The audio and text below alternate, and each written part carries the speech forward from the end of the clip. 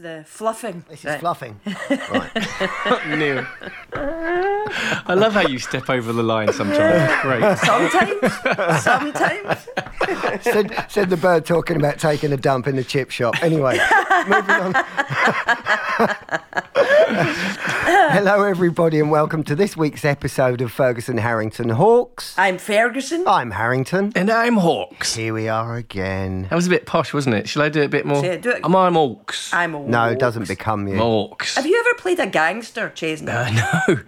No. I think you'd make quite a good gangster. You could be the nice gangster. You know, the one who's nice, and you go, oh, he's nice. What's he doing being a gangster? And then he stabs you and then smiles. That could be you. Yeah, I could do it. I think it would be co-starring Ray Winston. Yeah, right. Yeah. Who is actually nice. Who is actually Have you met him? Yes, I have. Properly nice bloke. Yeah. Like, I've seems heard very lovely nice. things about Ray. And he's also a West Ham fan, which makes me very happy. There you go. Do you know, it's kind of nice might be our theme for this thing. Or maybe it's not. Do you have a quote for us, Yeah, our Neil? quote today from our guest is by an American cultural anthropologist, Margaret Mead. Oh, nice. And the quote is, "Never doubt that a small group of thoughtful, committed citizens can change the world. Indeed, it's the only thing that ever has." Oh, I like that. So now our Marge, I tell you, she loved the quote, did our Marge? Did she? Oh my God, they're everywhere. Full of them. I mean, yeah, I can go to a page of about 45 of them right now. You'll be pleased to know I won't. Sorry, our lovely guest. We don't have time for you today. Neil has 40 quotes for us to digest. She loved the quote, did Marge. And also, she was so dedicated to anthropology that she got married 3 times. Oh, so that hello. is someone that is very committed Right? to her To work. the study of humans. If she wasn't Yeah. committed then, she would be after 3 marriages. That's one less than me, Have actually. That's one less than me. So, fair play to her. you been married so, 4 times? You've not been married 4 times. Well, Karen is referred to as Mrs. Harrington IV. Is that actually real? You actually have been married 4 times? No, I married 1 and 2, and 3 I didn't marry, and Karen's number 4. Wow. Did you hear the shame in his voice there, Chelsea? Did you Look, hear you've it? got to look on the bright side. At least my mum's got a great hat collection, okay? Yeah, right. So, you know, every cloud. Who knew you were the Elizabeth Taylor of Ferguson Harrington Hawks? Anyway, back to... Absolutely. And all while under the stairs. It's unbelievable. All that action. Back to our Marge and her quotes, right? No, but it's an interesting quote because it's become a motto that many organisations and movements have adopted. And some people even sign it off on their emails. What, that quote? Yeah, Say it again for me. Say it again Yeah, for me let's and the have it again. listener. Me and the listener. You And the me. listener. Never doubt that a small group of thoughtful, committed citizens can change the world. Indeed, it's the only thing that ever has. Our Marge. You know, that totally refers back to story too, right? Like, one of the things that we say in story is that story is there to prolong the species, right? That Right. that it's the passing over of information. And in fact, Mark talks about how when people work together, that's how change happens. So, like, even when the wheel happened, right, where they were like, oh, what is a wheel? Like, somebody did a rolling thing, then someone else would come along and go, what's that? And they go, well, I don't know what it's called. It's a thing. It's a rolling it's a thing. And they're round like, thing. whee! And he goes, yes, wheel, right? And then they decide to talk Is that and how then that they happened? progress it, right? Yeah, that's it. That's happening. exactly how that happened. Yeah. No, but I want to go back to that day. Ooh, there's a wheel. Can you imagine being there that day? Oh, Right? your mind would be blown. Look at it go. Whee! But I do think about that sometimes. Like when I was back in Scotland at one point and on the train, and I can't remember what was happening. I think it was quite a dark time family-wise. Like I think my mother was very sick or something like that. And I was thinking about how dark the world can be and how lonely it can be. And I looked out and there was all these things that just said, absolutely no, it's not. Right? Yeah. And even down to the things like there was like sheep in a field, right? Mm-hmm. And I'm like, oh, somebody looks after those sheep. And then somebody makes the food for the sheep. And then like the whole thing of when you look at anything, you see the community behind it. And I'm like, and I'm sitting on a train And there must have been a guy that invented this train, and then somebody else that drew it up, and then a whole load of people who built it, and then there's all the people who clean it, and then the guy who's going to come by and do the ticket. Like, actually, we do exist as communities. We are in communities, but sometimes I think it's easy to feel lonely and isolated. But I like that quote, because you're like, actually, no matter what you do, there's a whole team of people involved in the making of it. And everything. I kind of saw it as like protesting and things like that, where those are the things that make the difference. Yeah. You know, when people get together and... Let me just chip in there for you, Ches, and then you can carry on. So a description of it. Real change comes from the ground up, not the top down. The public people outnumber the government representatives we send to do our bidding. And if and when something is considered important enough to fight for, we stand up, make ourselves heard and affect change. So, yeah. That's exactly how you saw it, wasn't it? I guess so. Like, you know, the people, groundswell, you know, if it isn't for us, the people, we the people, we can make a difference, you know, if we get together and protest or whatever it is that we need to do. I guess that's how I saw it. Have you ever been on a good protest? I did kind of a little bit with the Black Lives Matter protests through the pandemic, you know, because Casey, my eldest, was very, very kind of heated about that and wanted to be involved and wanted to go to these. So, so I kind of a little bit there. But have you guys, have you been in the middle of anything like... Come round here waving your placard at me, love, I tell you. Yeah, have you ever been on any, Neil? No. No? No. Oh, did you get your sleeves rolled up? Did you get your gloves on? Yeah, I used to go to them. Well, because I do believe that the only way that you can say that you don't like something is by saying that you don't like something. You don't go, oh, yeah, I don't really like that. Like, no, I don't like that. I did go down. That's how you make a difference. Yeah, by saying that's not appropriate. It's boundaries. I think that might be the thing when you put down your boundaries. You go, no, boundaries crossed. I have to say, politically, I don't understand why... I mean, I'm going to get into trouble. Listener, it's okay. I'm on that kind of mood today. She's going politics. But I don't understand why people are not protesting more in the UK right now, where it's evident that it's just like one guy going, I'll do things how I want to. And me and all my pals from Eton, we all agree that I can do whatever I want. And I've got lovely hair, and you just shut up and don't put your heating on. And that's how things are going to be.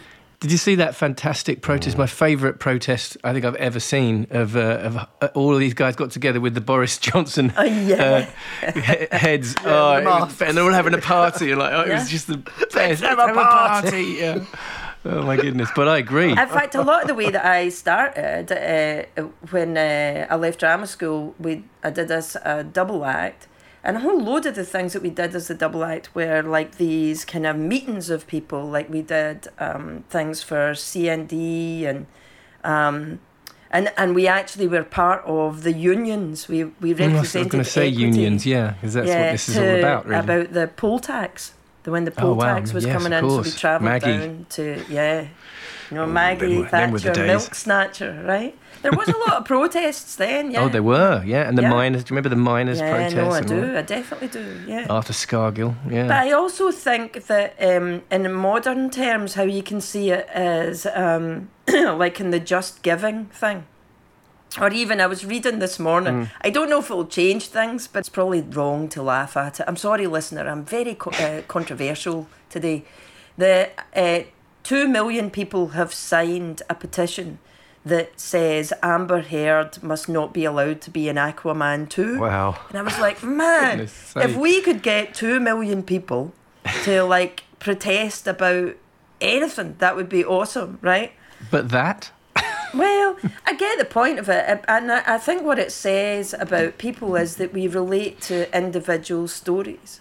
You know, we relate to the individuals. It's why Boris is getting away with so much shit, to be honest, where they go, oh, but yes, he has parties, and yes, he doesn't care that I can't go to my grandma's funeral, but he doesn't mean it. Yeah, right? exactly. He's misunderstood. He can't even do his hair. Yeah, right. Look at him. Yeah. What about you, Neil? What did you take the quote to mean? Or were you too busy researching and writing letters to all your ex-wives? and going through the 40 quotes that he'd read No, it was interesting Marge. how it's become a motto for many organisations and movements. That was the bit. And I just it took me to looking into Margaret Mead. Yeah, the way I interpret it is exactly what this explanation is. Real change comes from the ground up, not the top down. It'd be interesting to see what our lovely guest says about the quote and why he chose that. Quite a mark of our guest today, isn't it, really, I think? I love him. He's one of the people that I met when I first came to the US. And Los Angeles is an interesting place. There are a quota of people in LA, and you may agree with me, Chesney, who would rather look pleasant than be pleasant. They'd rather look helpful than be helpful. Yeah. And actually, this guy, he's just such a good guy. If he can help you, he will help you. Like even because I messaged him and said, dude, can you do this thing? And he's like really busy, but he was going, okay. When do you need me? Like, just, he's a properly good guy. I'll tell you what, we'll check in with him after the break. Awesome. Okay. More on that later, because I have something to say about that. I love a bit of editing. Yeah, great. Okay. Here we go, team. Is it possible to be successful and also be a nice guy? Some of you say no. I say yes. And if you want to argue about it, here's the proof. 25 years working in TV as a writer, producer, and now executive producer on one of the biggest shows in the world. I am, of course, talking about NCIS, guys. Ooh, I say. It's Scott Williams on our podcast. Yay, Scott Williams! Hey, listener, Thanks, we've just been having an argument, me and Scott, about, because I tell you, he properly is a really nice guy, and he's like going, no, I'm not a nice guy, I'm going to talk to you about that later. So I'm like throwing it at you, go, Williams, tell me that you're not a nice guy. The imposter syndrome kicked in, so when you asked me to do this podcast, first I thought it was going to be above your garage and, in person, which I was like, I couldn't wait to see you again. And so nice to meet the other two lads here. But I of course listened to the other podcast because I thought, maybe this is, am I smart enough? Am I good enough to join this group? Gosh. And, a good 10 minutes into the first listen, I'm like, I can totally. I'm good enough. I'm smart enough, and doggone it, people like me is the old Al Franken saying. I don't know, but absolutely. Yeah, but no, I love that you guys do this, and I'm delighted to join you. So thanks. I'll try to be nice. I'll try to prove that introduction correct. You don't have to try. What I want to talk about is that we asked you about the quotations, right? And the reason that we've asked people to give quotes or sayings or proverbs or whatever is that often when we bring guests on, we talk about, or we have an idea of who they are through what they do. But with the quotations, we get an idea of who they are by what they feel, what they live by. And the quotation that we chose, actually, and you gave us lots, which is very you. It's very you, and I'll tell you why it's you. Don't you try talking. Do you think you're the guest or something? Yeah, you've got no chance, Scott. Come on. This is why Lynn loves me, because I yield. I back We off. all do, Scott. We all do. We've learned. She loves yielders. Yes.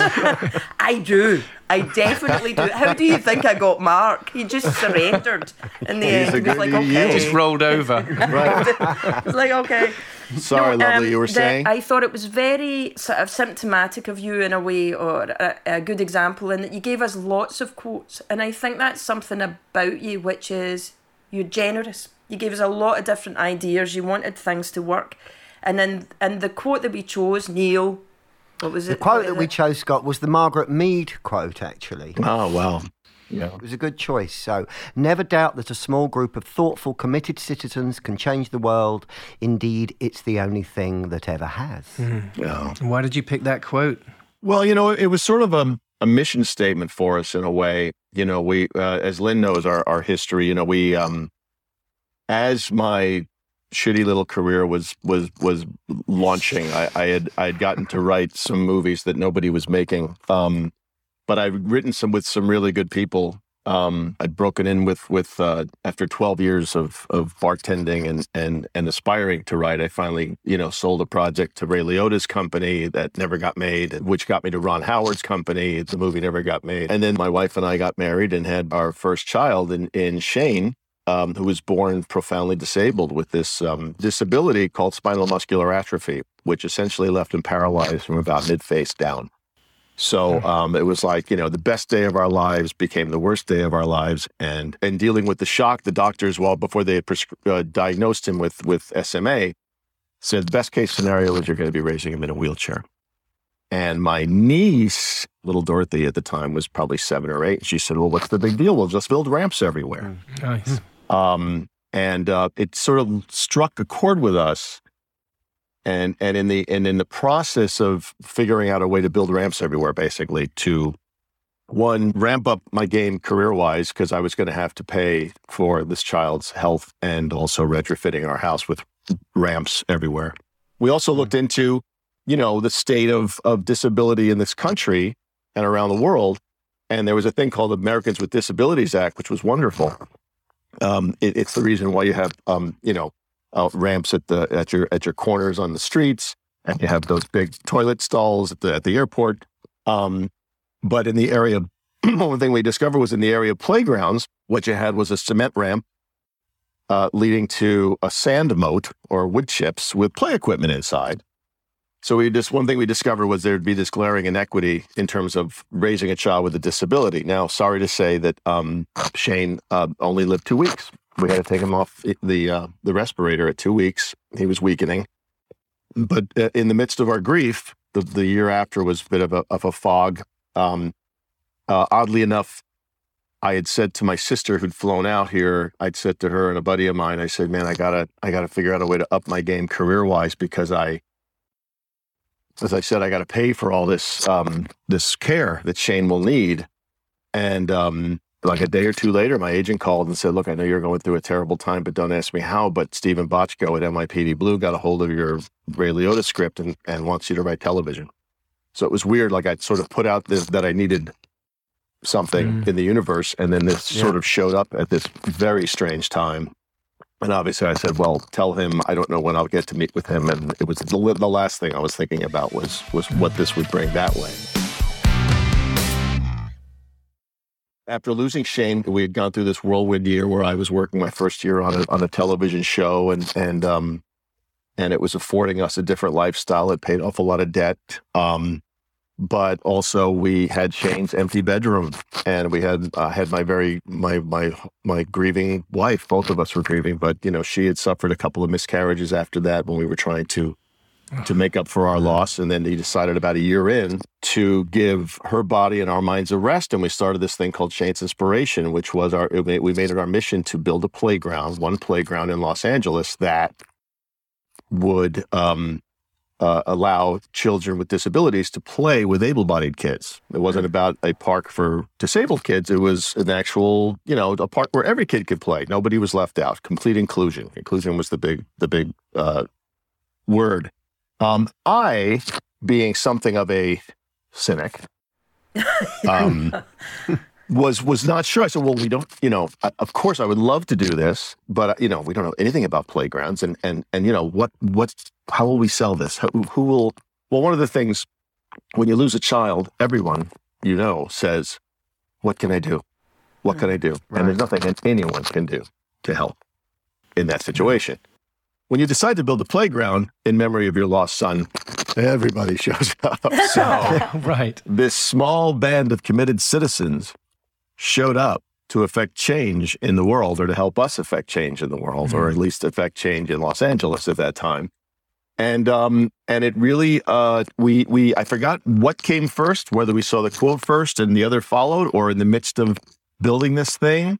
And it wasn't an easy sell. There were definitely people on city council that were like, I never see kids with disabilities at playgrounds. Is this really necessary? And I'm like, well, no shit, because they get to go and watch other kids play. It's no fun, Yeah. So, we ran into some of those obstacles, people that were just a little older and they're, more old fashioned in their thinking. But by and large, it's a difficult thing for anyone to be against, regardless of your political party or your faith or whatever. No one's really against kids playing in a playground. Right.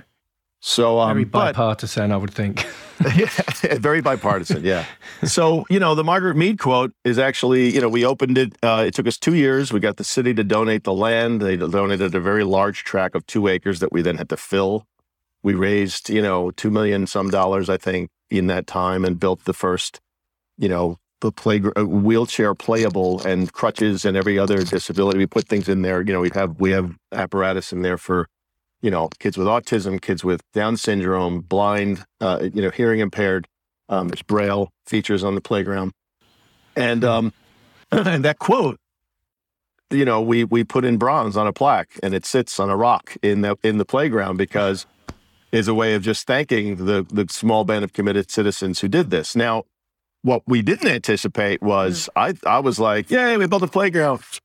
We're done, everything. But then we had a family from West LA that said, gee, our son Aiden loves this place. It's the only place where he can come and play with his brothers. He's profoundly disabled in a wheelchair, and his 2 able-bodied brothers, they come and they get to push him around in the wheelchair and they run around.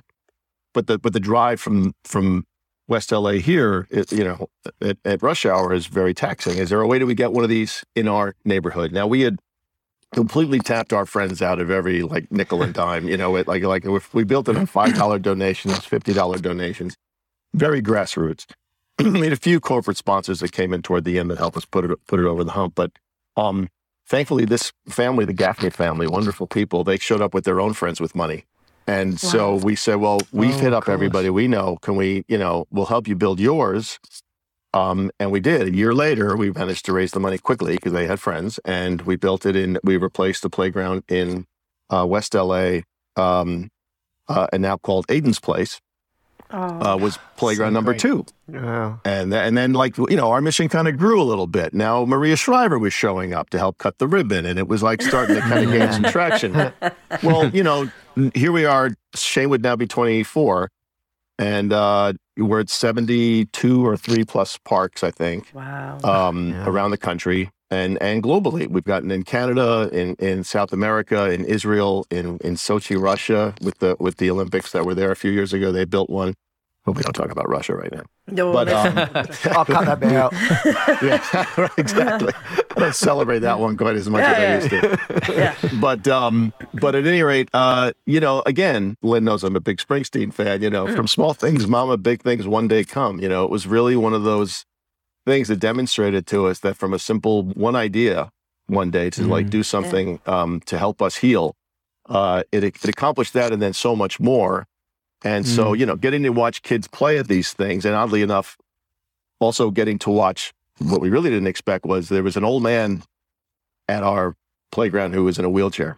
And he was rolling his wheelchair around, chasing his grandkids on our structures. It's these things. And he came down and he was all out of breath, and he just goes, I got to tell you, he goes, I was paralyzed in a car accident at 17. He goes, I could never take my kids to the playground, and now I can take my grandkids. Wow. So this it is works great. the other way around. Disabled family members can play with their kids. It's amazing. Yeah. We didn't think about anticipate. that. It was like, No. so that's why the Mead quote will always be, near and dear to my heart. We've changed the name of the mission. We've expanded it. The organization is now called Inclusion Matters by Shane's Inspiration, and it's at inclusionmatters.org. But, they continue to do great work. My wife and I are less involved on the day-to-day and serve more as ambassadors to it because it's really taken on a life of its own, the mission. So, but honestly, that, it goes hand in hand with, with Hillary's, it takes a village, it really, that Margaret Mead quote means a lot to us because it's proof in the pudding, because there's a lot of people that think, what can me and my neighbors do about this situation? How can we help the world? But it's like, in small ways, you help, someone said it, you help one, you help a million, so. Lynn knows my wife is a slacker. Your wife is totally not a slacker. Your wife is a dynamo. Like, literally, when she picks something up and she is on it, man. Was my sarcasm She's not here to defend herself, so. No, listen, the worst thing you could tell my wife is no, because that means it's going to happen. She just like... We were talking about this the other week. She's one of these get shit done women, right? That's what you're saying. Exactly right. Get shit done. She's a manifester. I made the mistake at our previous house, and I'm like, I wish I had like 1 foot of closet space more, which I was thinking, I'm going to knock this wall out and maybe, do.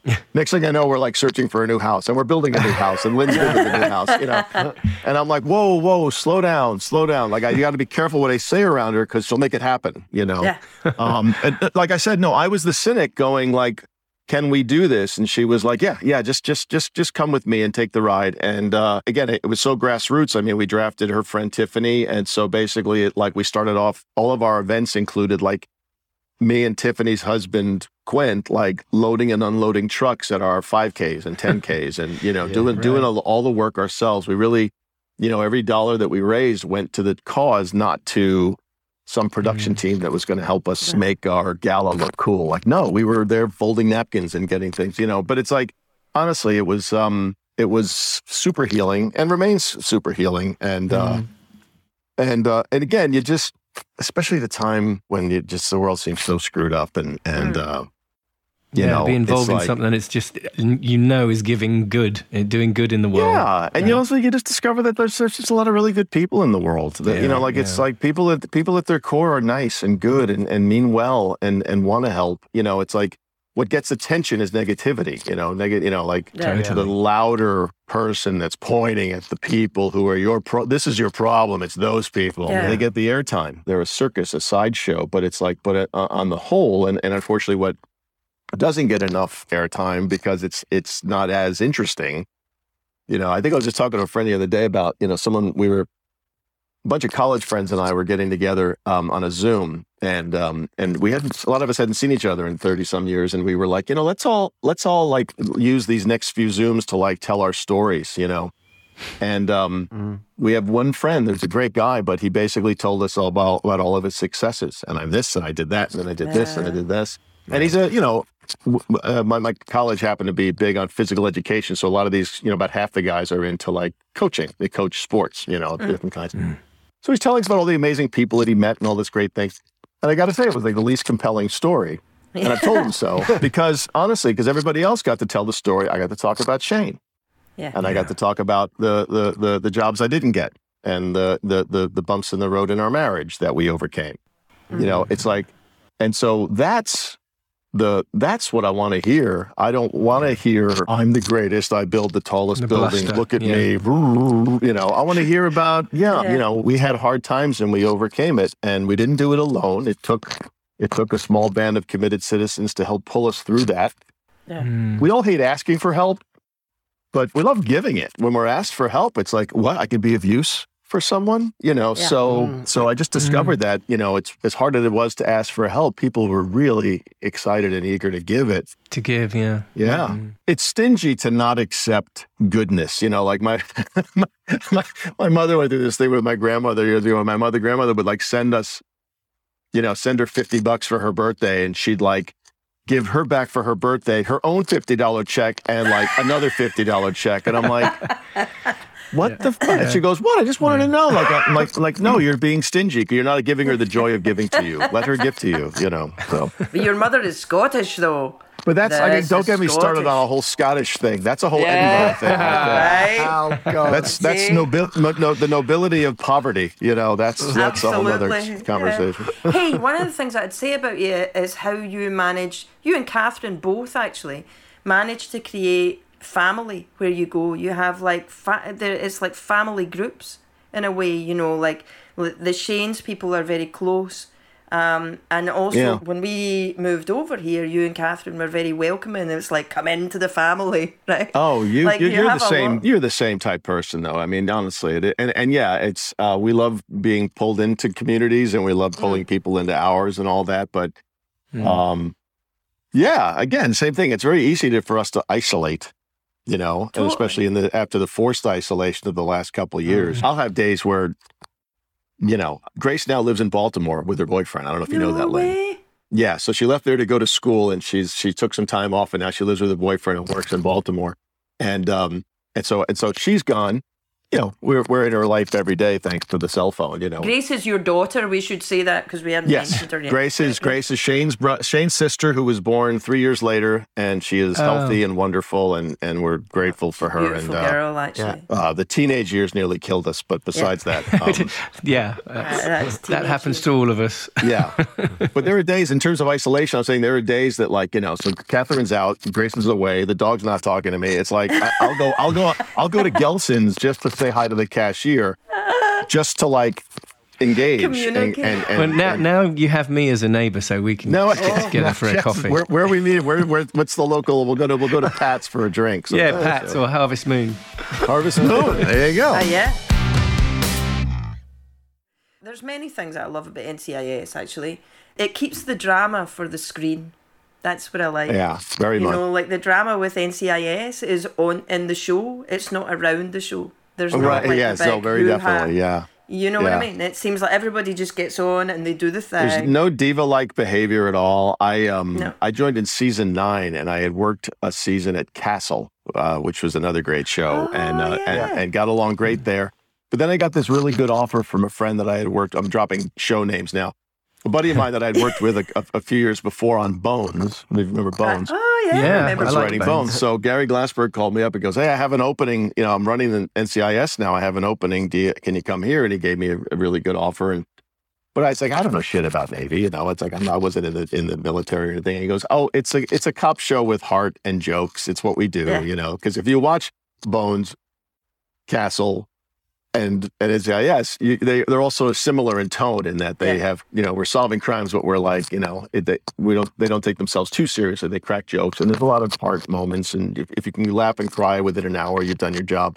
But I went to Nathan Fillion, who plays Castle, and said, "Hey, dude, I'm leaving." He said, "Why? What are you doing?" I said, "Well, I got an offer from NCIS." He goes, "Oh, I hear that's the best gig in town." He says, all my friends who work there, who have been like guest stars there, like never want to leave. Apparently, like Mark Harmon's the coolest. And I got to say, I showed up and I had my first lunch with Mark, and I thought I was being punked because he was like, he was so nice and so welcoming. What's the catch? Yeah, and so when Lynn talks about no drama around the show, it all kind of trickles down from the top with that guy, in that, he was a quarterback, a star quarterback at UCLA, and he's sort of the quarterback of this show. In that all the good, and again, you'll find this on a lot of shows. If you're number one on the call sheet's an asshole, there's going to be kind of a hard time. If you're number one on the call sheet's really cool, it's going to trickle down to the rest of the crew. It's the one time where trickle down actually does apply.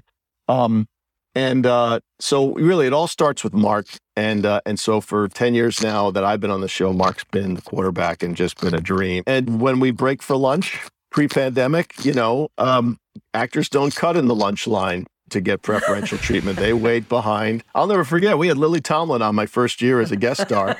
And he grabbed her by the elbow and said, "Sorry, Lily, you can wait back here with me." And he pulled her to the back of the lunch line behind all the crew members waiting at the food truck to get food.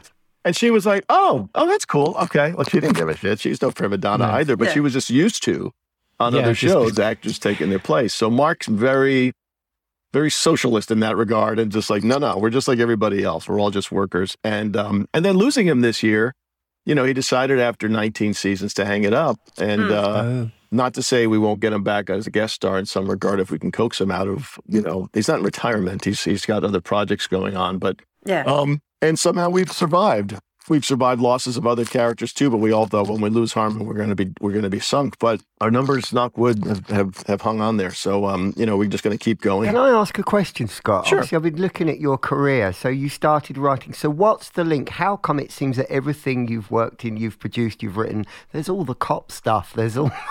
What's the link? It's all crime. It's all crime and people dying and Neil, I'm very limited. That's why I'm just rubbish. Don't even try that, Williams. I want to know where it came from, Scott. Neil, I've been recycling the same script for 25 years. It's You've still not been found out, right? That's not true. Don't even try it, Williams. No, I think I tended bar for 12 years. You've heard of 12 years a slave? I was 12 years a bartender. Yeah. So from college to New York to Los Angeles, as I aspired to be an actor early in my career, then that kind of gave way to the writing. I was such a good actor, I'm a writer now. But, as a a bartender, I got to know, and a lot of my friends were law enforcement. So I got to, we had a lot of detectives and cops coming into the bar that I'd get to know. I went to a school that was big on physical education. Like I said, a lot of my friends are coaches, but a lot of them also went into become firemen or cops. And going hand in hand with that, also, there's a criminal element. I know quite a few people growing up, and as Lynn, I'm the criminal element. You're a Glaswegian. You know a few. Yeah.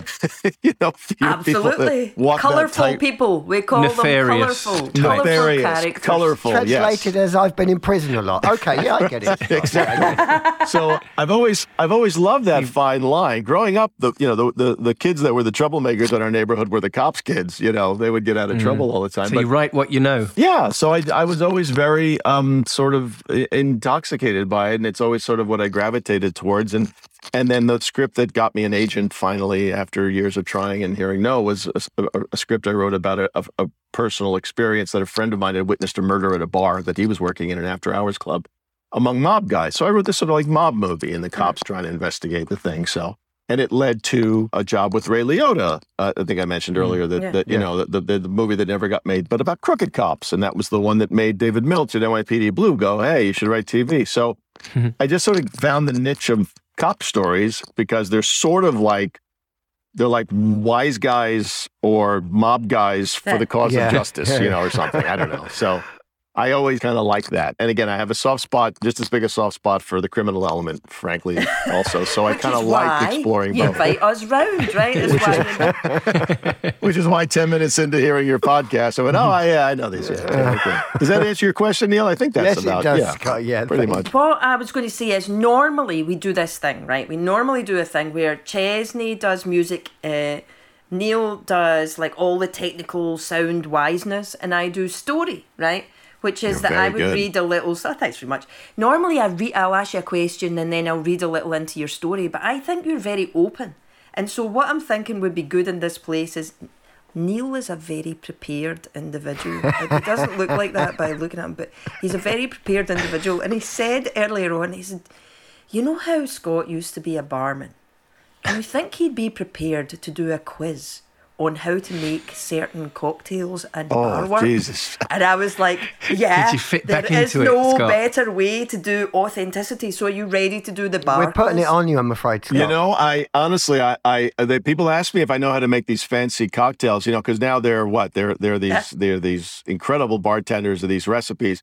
In my day, it was like gin and tonic, scotch and soda, but give me a try. Occasionally, He's prepared it, Scott. He prepared it. We thought, how many can you get in 45 seconds? I'm excited. Yes. Oh my God. Yes. This is why people come on our show, right? This is it. This is our first ever quiz, by the way, Scott. First ever. Really? Yeah. I'm so excited. God. I hope I at least get half of these I right. hope both of us don't up. No pressure. I wish we were drinking right now. It's 10 in the morning here, but go ahead. Okay, Scott Williams, stand by. You ready? Take it away, Quizmaster. Here we go. Screwdrivers include what fruit juice? Orange juice. Yes, correct. Which liquor is used to make a Bloody Mary? Liquor, vodka, and tomato juice. Thank you very much. Ding. Which of these cocktails could be ordered dry or dirty? Americano, martini, Manhattan, or old-fashioned? Martini. Of course it could be. Ding. Which cocktail is made of these ingredients? Vodka, triple sec, cranberry juice, and lime juice. Mojito, painkiller, blue blazer, or cosmopolitan? Cosmo. Is that right? Ding, ding, ding, ding. Yeah. Got them all right. Hey, Try let's another one. You go. got 1, So 2, you 3, did 12 years 4. apart. Yeah. So, One, what do you 2, expect? 3, 4. Yeah, you got 4 right. So there you go. I 4 in was 40 worried you were seconds. going to give me like, hey, can you make me a slippery monkey? Or whatever those, We're really not that intelligent, clever, or about slippery nipples either. we get like, hey man, can you make me a fuzzy nipple? And I'd be like, go back to your TGI Fridays in Passaic, New Jersey and order your local. What happened to TGI Fridays? God, that was the 80s wrapped up. Remember in a that? bun, Yes, wasn't it? that was when I was working, and we'd get what we call the bridge and tunnel crowd. We'd get kids from Long Island or New Jersey coming into the town, and they'd ask Sex for on the like their beach or local something. beverage, sex on the beach or whatever. Those I kind of learned, Yeah. But Long Island iced teas and those things. But Oh, that was exciting. Good. Yeah. Nervous. The But hard I watch the truth. kids. I watch the bartenders now, where these craft guys with their handlebar mustaches putting like egg whites on top of things. I'm like, I have no idea what you're doing. I thought handlebar mustaches, I thought that was either coffee guys or barbers these days, isn't it? I don't know, Lynn. Have you been in the local restaurants? They're all kind of, you know. Especially the women. They've got Yeah. big moustaches. A lot of designer beards within the women's bartenders.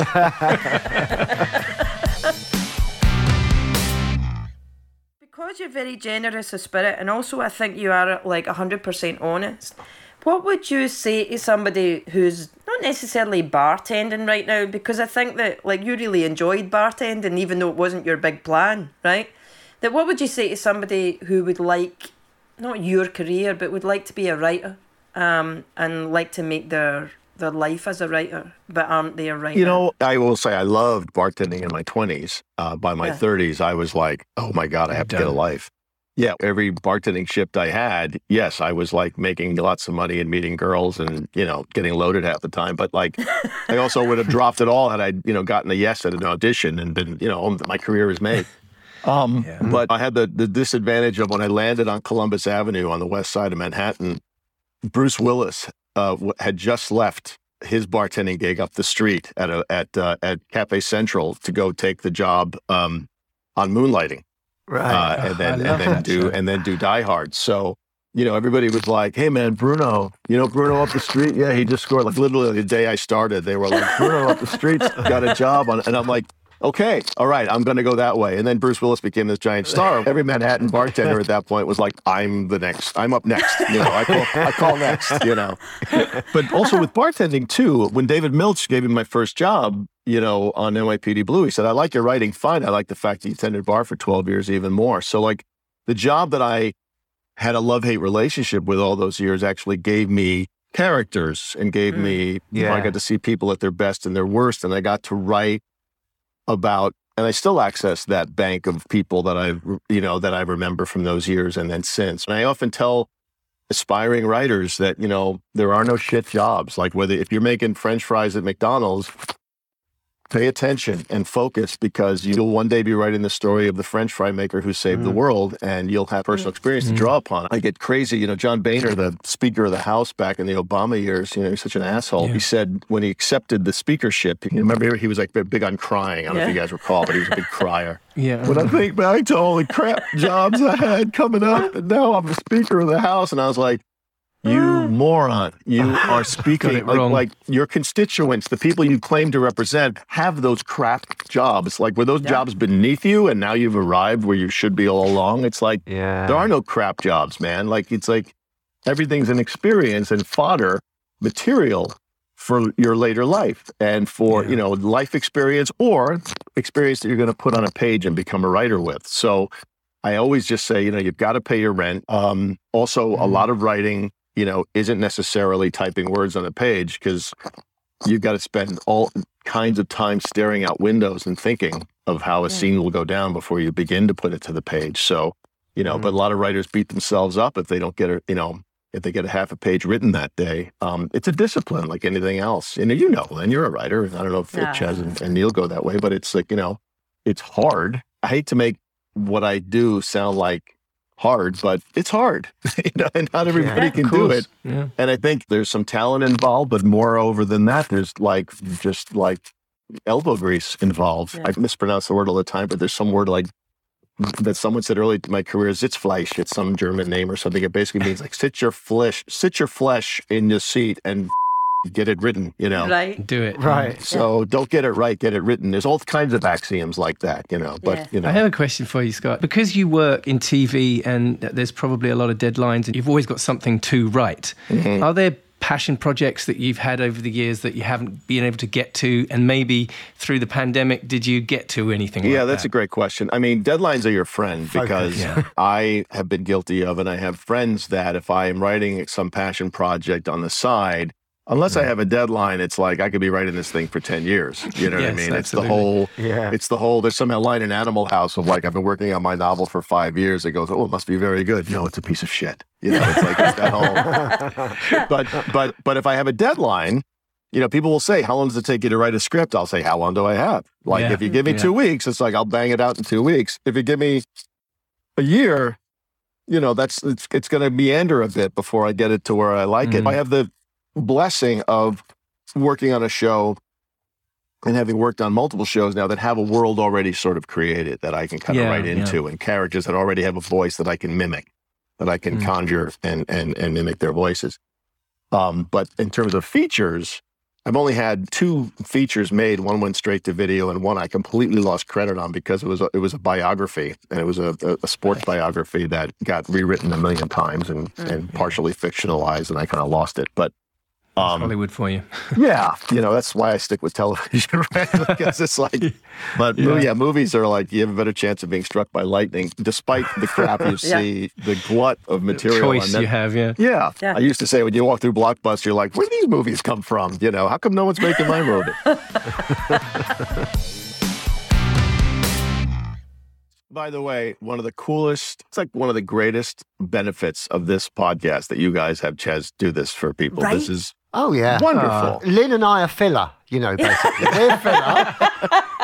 And, like a we're hanging headliner all on of a his sudden. shirt tails. And I mean, The opportunity for Ches to sing a favorite song, it's wonderful. It's beautiful. right. We utilise him for all sorts of things. Yeah. I've loved it, Scott. This is, for me, like, I've discovered all sorts of music and managed to kind of record and play with artists that I would maybe not have even discovered sometimes, Right. So for our listener, just so they're up to date, every week we have our lovely guest choose a song for us, and then I make a version of that song as a gift for our guest. So Scott gave us all sorts of songs to choose from. I gave choices out of panic, I think, on both the sayings and the songs, because, none of us want to be pigeonholed as one thing. No.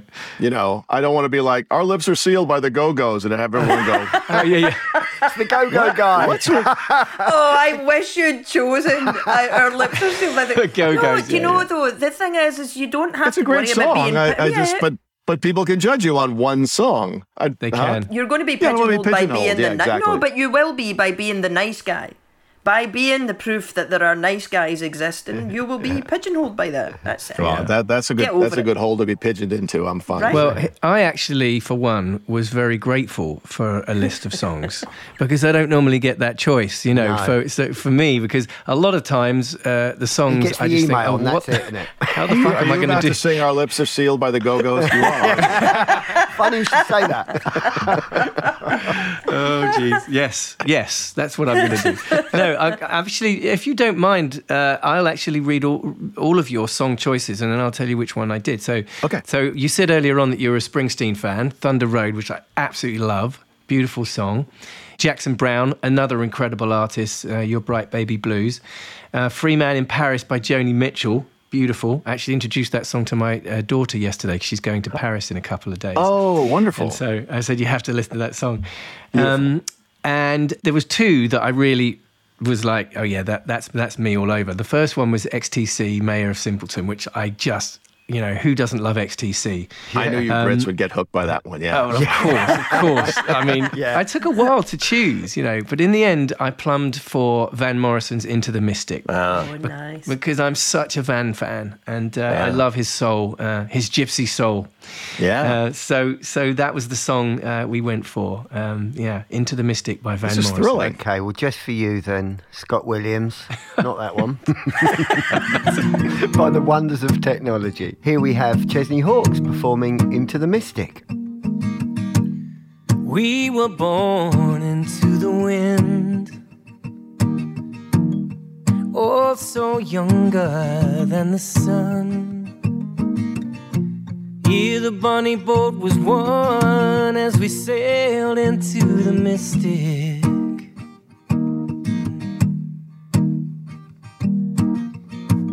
Hark now, hear the sailors cry. Smell the sea and feel the sky. Let your soul and spirits fly into the mystic.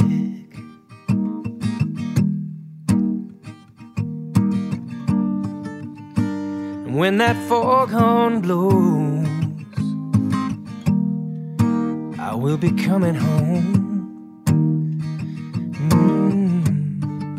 And when that foghorn blows, I wanna hear it. I don't have to fear it. I wanna rock your gypsy soul. And just like way back in the days of old, then magnificently we will float into the mystic. Yeah.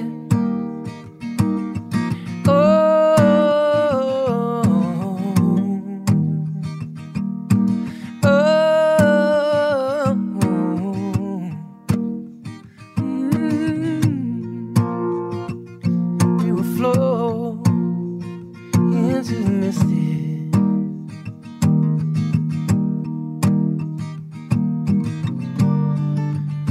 And when that foghorn blows, you know I will be coming home. And when that foghorn whistle blows, I gotta hear it. I don't have to fear it. And I wanna rock your gypsy soul, just like way back in the days of old. Oh, and together we will float into the mystic. Yeah. Come on, girl. La da da da da da. Into the mystic.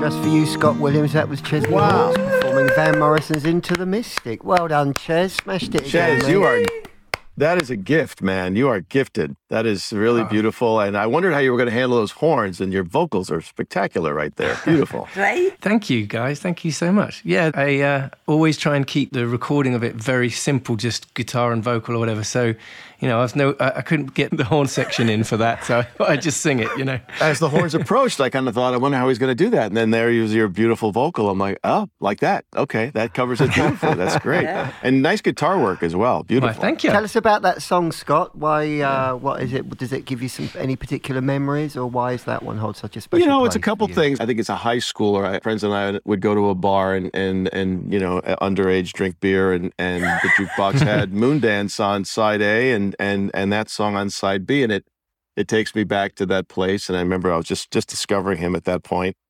Mm-hmm. And also too, I just consider it such a beautiful song. It sounds morose to say, but it's one of those. It's like, yeah, play that at my funeral. That's like such a great, right, such a beautiful song. Send me off into the mystic to that song. Oh, that's great. And I've seen Van a few times, and he's an interesting cat because he's not a faithful concertina. He'll give a jazz version of things, and he can be curmudgeonly and all that stuff. But there's great stories about Van in those ways. Like I've heard that he's done gigs literally facing away from the crowd. Yeah. He doesn't even show his face sometimes. Yeah. Oh no. Yeah. He does everything but a big middle finger on his back, just to say to all of you. Yeah. But that said, it's like there's no voice like his, there's no writer like him, and he's incredible. Yeah. He's definitely unique for sure. So I love his lots of Van songs, but that one definitely is probably my number one. Well, actually, we should probably close now. Scott Williams, every time I meet you, I like you more. And I don't really know how that happens, because already, I was going to the guys, we've got to have Scott Williams, you'll love him, he's lovely. And then I meet you and I'm like, God, he really is lovely. So thank you so much for doing this. Right back at you on all counts, Lynn, and Ches and Neil too. Thank you just for having me. I was delighted to get the invitation. I'm like, what? Human contact? Yes, please. Yes. Sign me up. Yes, please. And we'll definitely get that slippery nipple at the thirsty merchant. Absolutely. I'm going to New York. My wife and I are going to Baltimore to visit my daughter, and then to New York for much of May. But I'll be back in June, so we'll do it then. Big love to your missus. Thank you, and to your Mister and Neil, and thank you so much, Ches. And listen, we'll all get together at some point. Neil, I don't know when I'm in the UK next, but yeah, absolutely. Thank you so much for making the time for us. We really appreciate it. Scott Williams on our podcast, everybody. Whoa, big We round of love you. applause. love you back. Thank you for having Awesome. me. Thank you, Scott. So, how much do you love him, Scott Williams? Yeah, I told yeah. you, right? I told you. would You were love him, right, would love him. Lynn. I You were am right. Yeah. I was sceptical, but you were right. Adorable and sceptical. Sceptical Yes. and adorable, but right. What a lovely man. And he's my neighbourino. There you go. I know, right? Yeah, you can go and have a couple of sherries He's going together. to be my friend too. Yeah, well. But it was an interesting thing. So, Lynn, you observed the fact that we asked him for a quote and he gave us a list of quotes. So, you know, it was an interesting observation about the sort of person he is and a generous man. And the other thing that I read into that was it was the other quotes as well. I thought when I started reading the other quotes, it was... we won't go into them all now, just the one of the other short ones. The sign of a first-rate mind is the ability to have two opposite opinions at the same time. F. Scott Fitzgerald. But I thought, wow, when I read these quotes, I'm like, wow, this guy's a doer. This is a guy that does stuff. He is Well, a look what he's done. You know. Exactly. And then, of course, we got a window into his soft side because he then sort of gave us a couple of quotes which were from songs. And there's that lovely one from the Who song, "I'd gladly lose me to find you." So he's obviously got that loving, soft side. But yeah, what he does with Shane's inspiration, and his other charity is We Spark, which is about care for cancer patients. Oh, wow. We didn't mention that. It's good that we mentioned that. I mean, it's just incredible. It really is what he does and what he's done. Amazing. See, I think that his strong side and his soft side are the same. Right. I think that what makes him so strong is that he's not afraid to be soft. Like that if you ask him a question, he'll answer it honestly. He doesn't put on some kind of "I'm a very important man" front. He's like, no, very much "Hi," true. right? No, he's just like totally straight up who he is. Yeah, I love him. I don't have anything else to say really because I haven't learned that I love him more. Except I just love him. I think he's like. I'm very glad he did our podcast. Yeah, thank you for bringing him on, Lynn, and introducing us. I think we live in a world at the moment where we are often led to believe that people who have power don't seem to have any integrity. Yeah. What we expect, And isn't what it? he is such a good reminder of is that power and integrity can and do go hand in hand. And it sounds like the same thing with the big boss of NCIS. He sounds like a similar kind of character, Mark which is probably Harmon why. seems to be a sweet guy. Yeah. So, But it's that old thing of like sort of you attract the right people, don't you? It's all that thing about the right energy attracting each other, and so it's probably no surprise that he's ended up working on that show, is it? Really? Yeah. Just a good guy. Yeah. So, guys, are we finished for this week? Listener, I hope that you very much enjoyed it. We enjoyed having you here, listener. Yes. And we love doing this too, don't we, guys? Yeah. Yeah. We really do. Do you know what we have to be careful of, though? What? Because our listener possibly lives in the UK, and there's been a lot of love. We love you guys. We things. And if I Oh my was a God. listener, right? Oh my God, you're Right? so Yeah. great. Yeah. So our listener, if you're in the UK, which you probably are, Chesney's mum.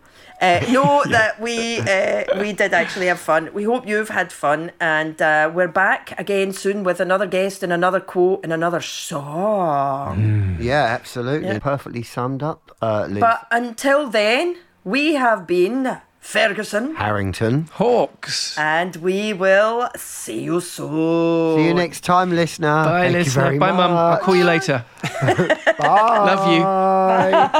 Stop with the love thing. They're in the UK. Oh, sorry. You're all a bunch of Oh, sorry. I'm glad I didn't stop recording, and I've got that. Beautiful. There's a Christmas tape in one line. You've been listening to Ferguson Harrington Hawks with Lynn Ferguson, Neil Harrington and Chesney Hawks. Written and produced for Source Productions by, surprise, surprise, Lynn Ferguson, Neil Harrington and Chesney Hawks.